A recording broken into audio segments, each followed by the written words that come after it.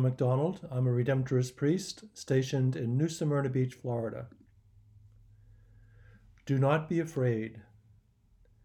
This verse is repeated 2 times in the gospel reading tonight and 365 times in the Bible. What is Jesus referring to? Death comes to mind. We are afraid about being a burden to others.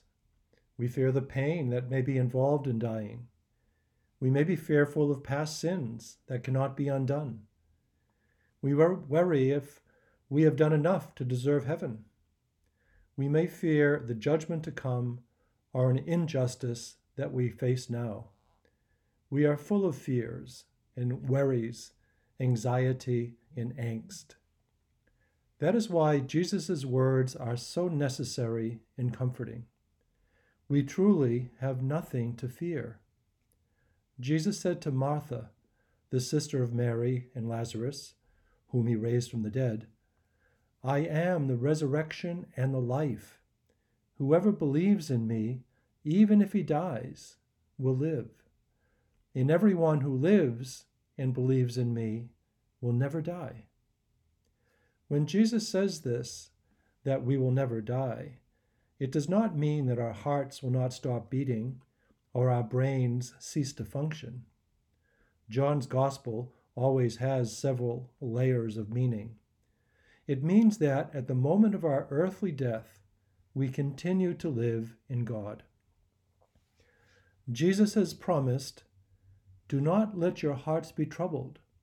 You have faith in God, have faith also in me. In my Father's house there are many dwelling places. If there were not, would I have told you that I am going to prepare a place for you? And if I go and prepare a place for you, I will come back again and take you to myself, so that where I am, you also may be. Jesus has had the most remembered death in history. Through his death and resurrection, he proved that violence, injustice, and sin will be silenced and overcome. In the graciousness and gentleness he manifested, he proved that anonymity and powerlessness have been turned into immortality and power.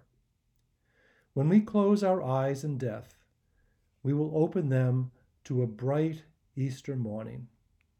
We will hear the Lord say, Arise, my friend, my beautiful one, and come.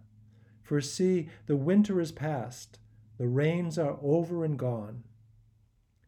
In the loving union of that encounter, all heartbreak will be redeemed, and we will experience perfect joy. Alleluia, Alleluia.